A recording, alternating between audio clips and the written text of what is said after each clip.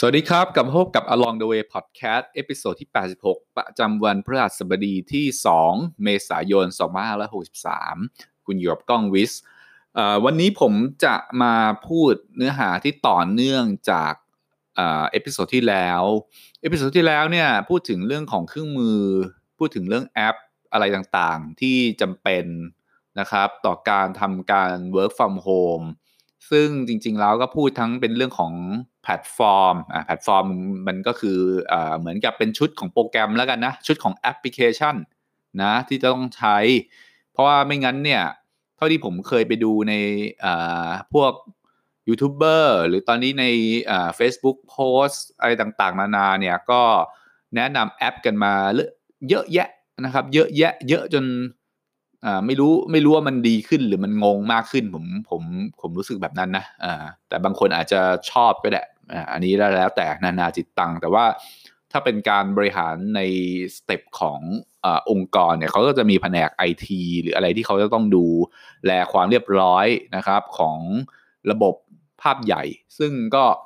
จะต้องมีการควบคุมให้มันมี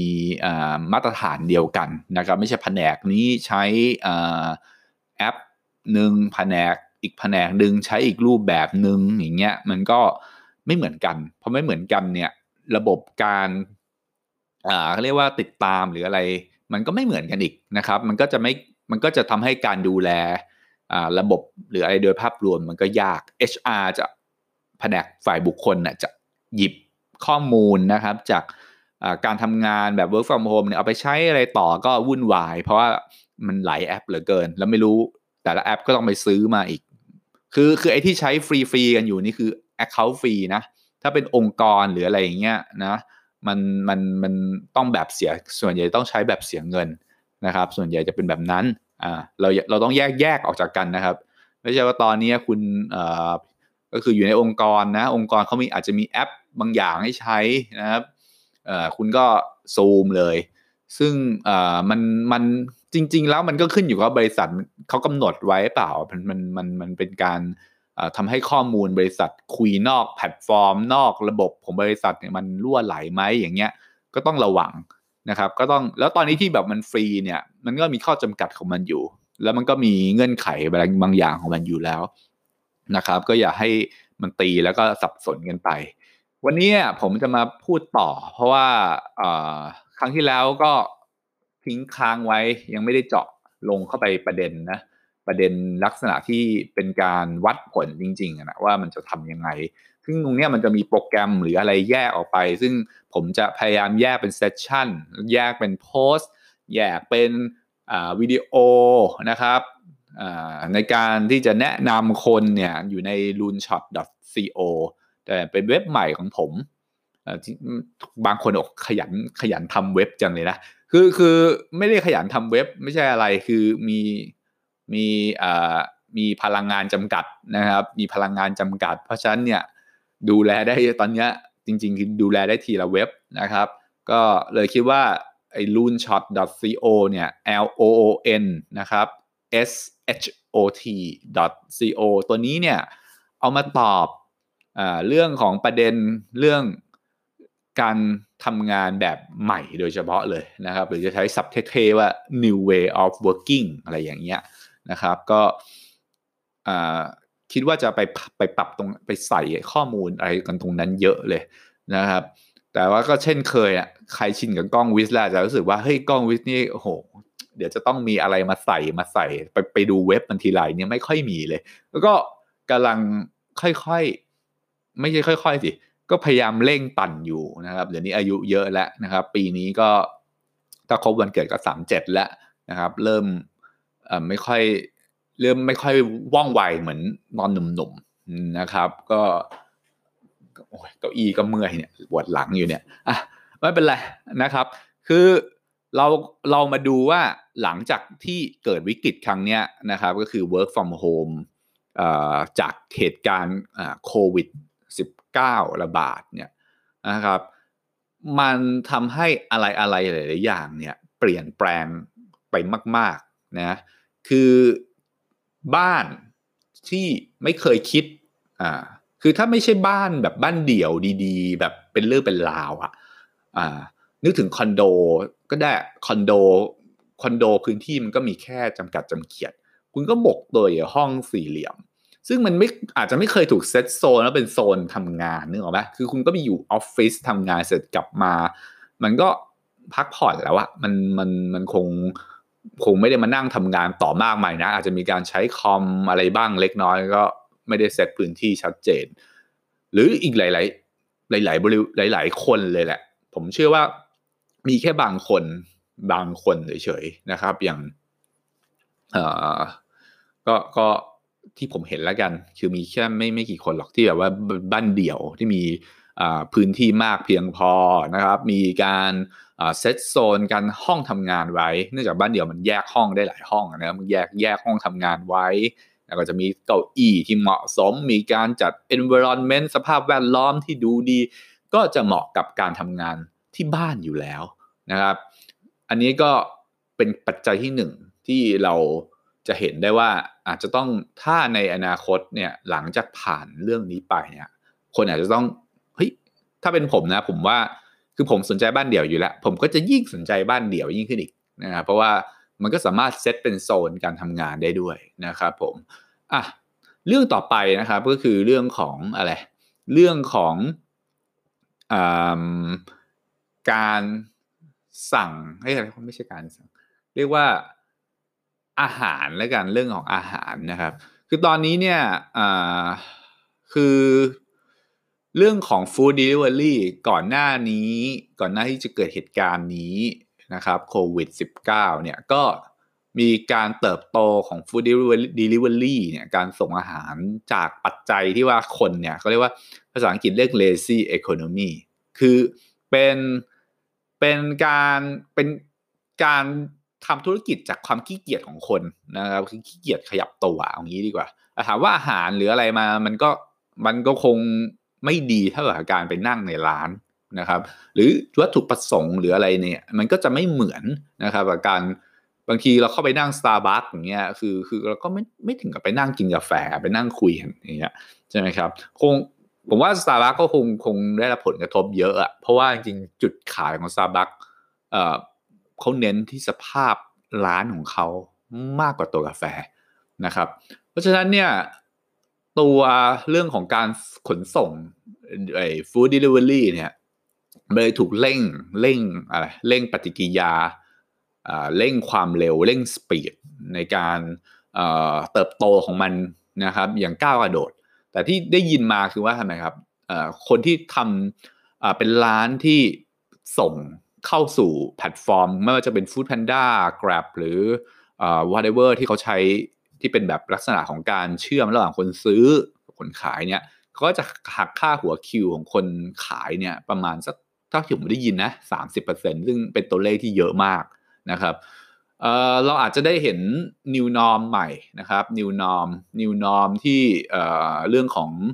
food delivery เนี่ยทางแน่นอนเจ้าใหญ่เขาสามารถที่จะมีdelivery ของเขาได้เองอยู่แล้วนะครับอย่างเช่นกลุ่มพวกพิซซ่าอะไรเงี้ยเขาเคยทำกันอยู่แล้วแต่ว่าร้านทั่วๆไปที่ยังไม่เคยมีเรื่องของ food delivery ผมมองว่าอาจจะมีเรื่องของการคิดทำเป็นของ channel ของตัวเองก็คล้ายๆกับตอนที่Lazada หรืออะไรเกิดในประเทศไทยนี่แหละนะครับที่ว่าร้านก็จะเริ่มทำไมครับสร้างช่องทางของตัวเองเพื่อไม่ให้โดนหักค่าคอมมิชชั่นต่างๆนะครับทำให้ต่อไปการขนส่งอาหารหรืออะไรเนี่ยอาจจะเกิดรูปแบบใหม่ที่ต่างจากนี้ก็ได้เพราะตอนนี้จริงๆนะบอกตรงนะผมเนี่ยนั่งอยู่ที่กักไม่อยากเรียกว่ากักดิไม่ออกไปไหนไม่ค่อยออกไปไหนอย่างนี้ดีกว่าก็เบื่อจริงๆก็เบื่อนะคือเบื่อเรื่องของการนั่งกินอาหารที่มันต้องเอามากินห่อมากินซึ่งมันอาจจะมีความคิดสร้างสรรค์ใหม่ๆที่มันเป็น innovation ใหม่ๆในเรื่องของการส่งอาหารก็ได้นะครับหรือวิธีเรื่องของการที่คนจะทำอาหารเองเนี่ยอาจจะเติบโตขึ้นก็ได้นะครับเพราะว่า ที่ผ่านมาหนุ่มสาวคนทำงานหรืออะไรต่างๆนานาเนี่ยเขาทำงานไปออฟฟิศทุกวันใช่ไหมเขากลับมาเขาก็เหนื่อยเขาก็ไม่ได้ทำกับข้าวกินใช่ไหมแต่เดี๋ยวนี้เนี่ยเขาอยู่บ้านเนี่ยไม่ต้องเดินทางไม่ต้องฝ่ารถติดนะครับสิ่งที่เกิดขึ้นคือเขามีเวลามากขึ้นในเรื่องของการใช้ชีวิตตรงนี้ผมมองว่าต่อไปเนี่ยพวกแหล่งอาหารที่เป็นวัตถุดิบนะครับก็คืออาหารสดนะครับที่พวกไม่ว่าจะเป็น CP เบทาโกรที่ขายแบบเป็นเนื้อหมูหรืออะไรอย่างเงี้ยเนื้อไก่ไข่อะไรที่แบบพวกอาหารสดที่เป็นวัตถุดิบเนี่ยนะครับผมว่าต่อไปอาจจะมีแนวโน้มที่จะคนหนุ่มสาวอาจจะมีแนวโน้มที่ซื้อวัตถุดิบมาทำกินเองมากขึ้นเพราะที่ผ่านมาคือหนุ่มสาวเนี่ยไม่ค่อยทำกับข้าวมากเท่าไหร่นะครับผมถัดไปนะครับที่ผมรู้สึกได้ถึงความเป็น new norm นะครับก็คือเรื่องของการจราจรอันนี้เป็น new norm ที่ผมฝันว่ามันควรจะเกิดขึ้นมานานแล้วนะครับเพราะว่าส่วนตัวผมเองเนี่ยผมเป็นคนที่เคยทำงานแบบ work from home นะครับมาตั้งแต่ปี2012นะครับก็ขอบคุณหัวหน้าผมสมัยนั้นด้วยนะครับผมที่ไว้ใจในเรื่องของการเชื่อว่าผมสามารถส่งมอบงานได้โดยที่ไม่จำเป็นต้องเสนอหน้านะครับผมซึ่งเป็นโชคดีของผมในตอนนั้นจริงๆนะครับผมรู้สึกว่าผมไม่ชอบการไปอยู่รถติดซึ่งตอนนั้นผมไม่ได้ขับรถตอนนั้นผมไม่ได้ขับรถแล้วผมคิดว่าการนั่งแท็กซี่ฝ่ารถติดเนี่ยมันไม่คุ้มอะไรเลยบางทีผมคุยกับคนเนี่ยผมไม่ได้จำเป็นต้องคุยอะไรมากมายหรือไม่ต้องเจอหน้าได้เพราะว่างานลักษณะงานเนี่ยมันก็มีการส่งผ่านอีเมลส่งผ่านคลาวคือตัวที่ผมจะพูดได้เป็นภาษาชาวบ้านยังไงเอาเป็นว่าคือส่งไฟล์ใหญ่ๆกันได้แล้วกันโอเคไหมส่งไฟล์ใหญ่ๆหากันได้นะเพราะว่าอีเมลเขาไม่ค่อยส่งไฟล์ใหญ่ๆกันใช่ไหมอันนี้คือส่งไฟล์ใหญ่ๆกันได้ทำงานร่วมกันข้างบนออนไลน์แบบแท้ๆจริงๆเลยคือไม่ต้องแบบโอ้โหเรามานั่งเอาคอมมาเสียบแฟลชไดรฟ์ส่งกันไปส่งกันไม่ต้องก็คือมันทำได้อยู่แล้วนะครับแล้วก็มันก็จะทำให้สิ่งที่ควรจะเป็นที่ผมคิดว่าเป็น new norm คือการจราจรที่ดีขึ้นนะครับซึ่งถ้าเนี่ยคือ new norm ที่น่าจะสำหรับผมส่วนตัวผมสำหรับแบงคอกกรุงเทพเนี่ยดีที่สุดแล้วนะครับถ้าองค์กรนะครับสามารถปรับตัวเข้ากับการทำงานแบบ work from home ได้อย่างเต็มรูปแบบเนี่ยการจราจรไม่มีปัญหาเนี่ยโอ้โหนี่สวรรค์เลยเพราะสิ่งที่จะตามมาคืออะไรครับ PM 2.5 หรืออะไรเนี่ยก็ไม่ต้องกังวลแล้วนะครับ PM 2.5 ไม่ต้องกังวลแล้วรถก็ไม่ติดเท่าที่ควรนะครับคือกรุงเทพก็จะดูเป็นเมืองที่น่าอยู่ขึ้นได้นะเพราะว่าจริงๆแล้วผมเชื่อมาตลอดนะครับตลอดมาเลยว่าไม่เห็นจำเป็นที่จะต้องไปออกกันเข้าออฟฟิศในเวลาแบบ9 โมงแล้วก็ออกกันมาตอน6 โมงทุกวันของ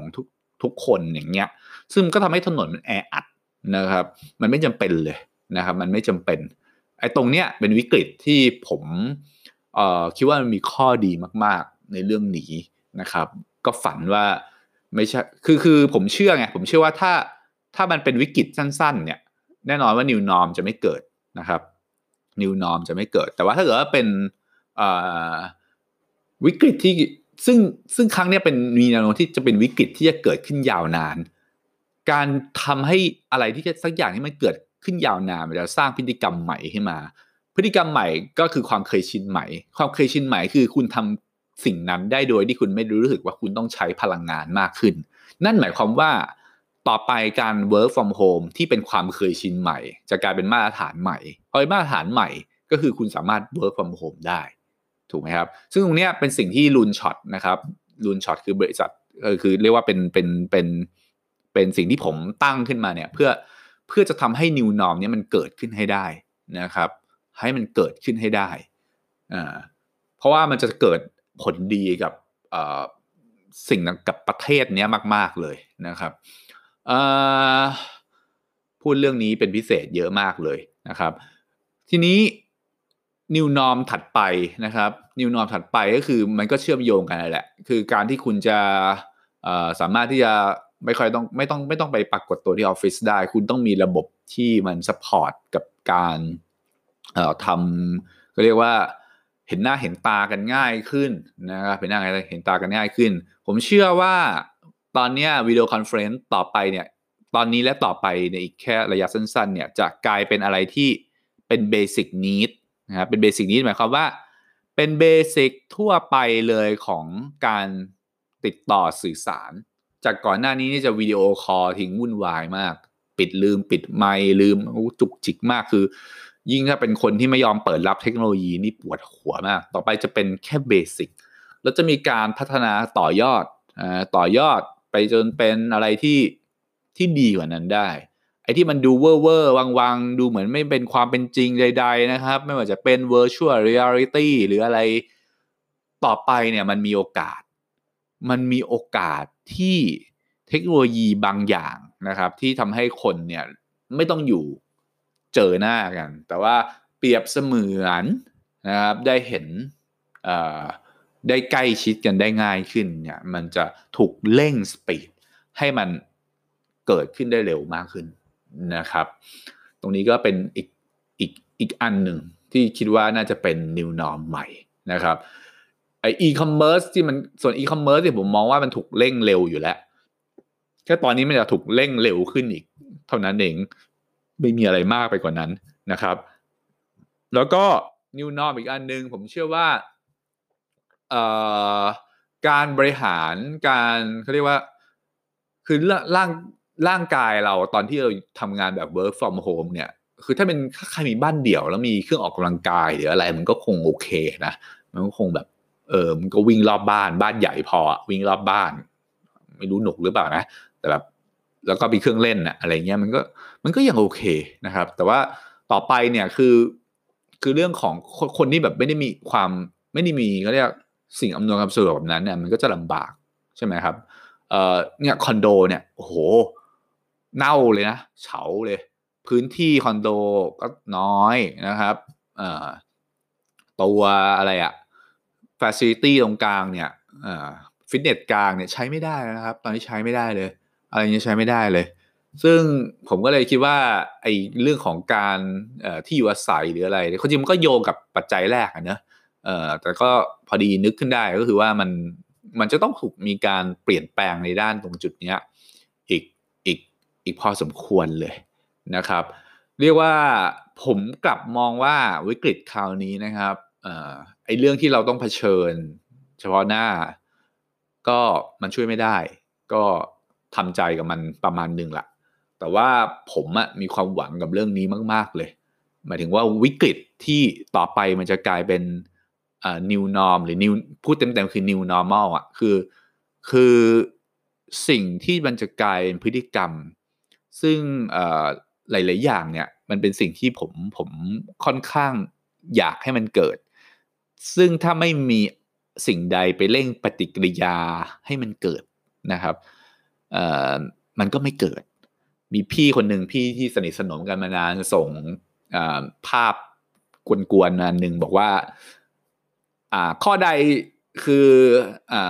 ปัจจัยสำคัญข้อใดคือตัวการสำคัญในการขับเคลื่อนดิจิทัลทรานส์ฟอร์เมชันนะครับ1 CEO 2 CTO 3อะไรไม่รู้4โคโรนาไวรัสก็ตอบว่าโคโรนาไวรัสนะฮะเพราะว่าจริงๆแล้วถ้าพูดถึงดิจิทัลทรานส์ฟอร์เมชันเนี่ยผมเคยพูดในเอพิโซดเก่าๆบ้างเหมือนกันนะครับมันเป็นอะไรที่คือมันก็คือการเอาเทคโนโลยีดิจิตอล IT ต่างๆเนี่ยไปทำให้ลดเรื่องของการใช้คนนะคือลดคนใช้พลังงานคนน้อยลงแต่เพิ่มประสิทธิภาพมากขึ้นนะครับเนี่ยคือคีย์หลักของดิจิตอลทรานส์ฟอร์เมชันเลยแต่ว่ามันไม่ใช่ว่าเขาไม่อยากได้คนที่เป็นคนเจ้าของอยากได้แต่ลูกจ้างเนี่ยไม่รู้ว่าลูกจ้างอาจจะไม่อยากได้แต่เจ้าของเนี่ยอยากได้แต่ว่าการผลักดันให้เกิดมัน มันผลักยากเพราะว่ามันมีความเคยชินเดิมซึ่งมันเปลี่ยนให้เป็นภาพนั้นน่ะยากนะครับไอตัวไอตัวไอไวรัสตัวเนี้ยไอโควิด-19 วิกฤตครั้งนี้เอางี้ดีกว่ามันก็เป็นการที่จะไปเร่งให้สิ่งที่มันเคยคิดว่าอยากให้เกิดเนี่ยแต่มันลำอยู่นานอ่ะมันไม่เตะสักทีอ่ะคือลำอ่ะเหมือนลำคือวนไปวนมาเหมือนอยู่ในอ่างอ่ะยิ่งเฉพาะแบบพวกองค์กรที่มีขนาดใหญ่เนี่ยที่ต้องรอการตัดสินใจกันเยอะๆเนี่ยยิ่งเหมือนวนในอ่างเลยแล้วก็ไม่ไปสักทีคือวิกฤตคราวนี้ก็จะเป็นการที่ดูแล้วว่าองค์กรไหนเนี่ยแน่จริงคือไม่ใช่ดีแต่ปากเพราะว่าจริงๆแล้วมันจะมีบทสัมภาษณ์เยอะนะเห็นองค์กรนู้นก็ดิจิตอลทรานส์ฟอร์มพยายามโชว์กันนะครับว่าเฮ้ยฉันมีสุดยอดด้วยคือ PR ออกมากันเยอะวิกฤตคราวนี้แหละครับจะเป็นตัวบอกว่าไอ้ไอ้ที่บอกว่าคุณจะทำดิจิตอลทรานส์ฟอร์มเนี่ยเฮ้ยมันใช้ได้จริงนะมันใช้ได้จริงเพราะว่าถ้าคุณดิจิตอลทรานส์ฟอร์มจริงคุณเจอเรื่องเนี้ยคุณจะผ่านมันไปได้นะครับแล้วพบกันในเอพิโซดถัดไปนะครับสำหรับวันนี้สวัสดีครับ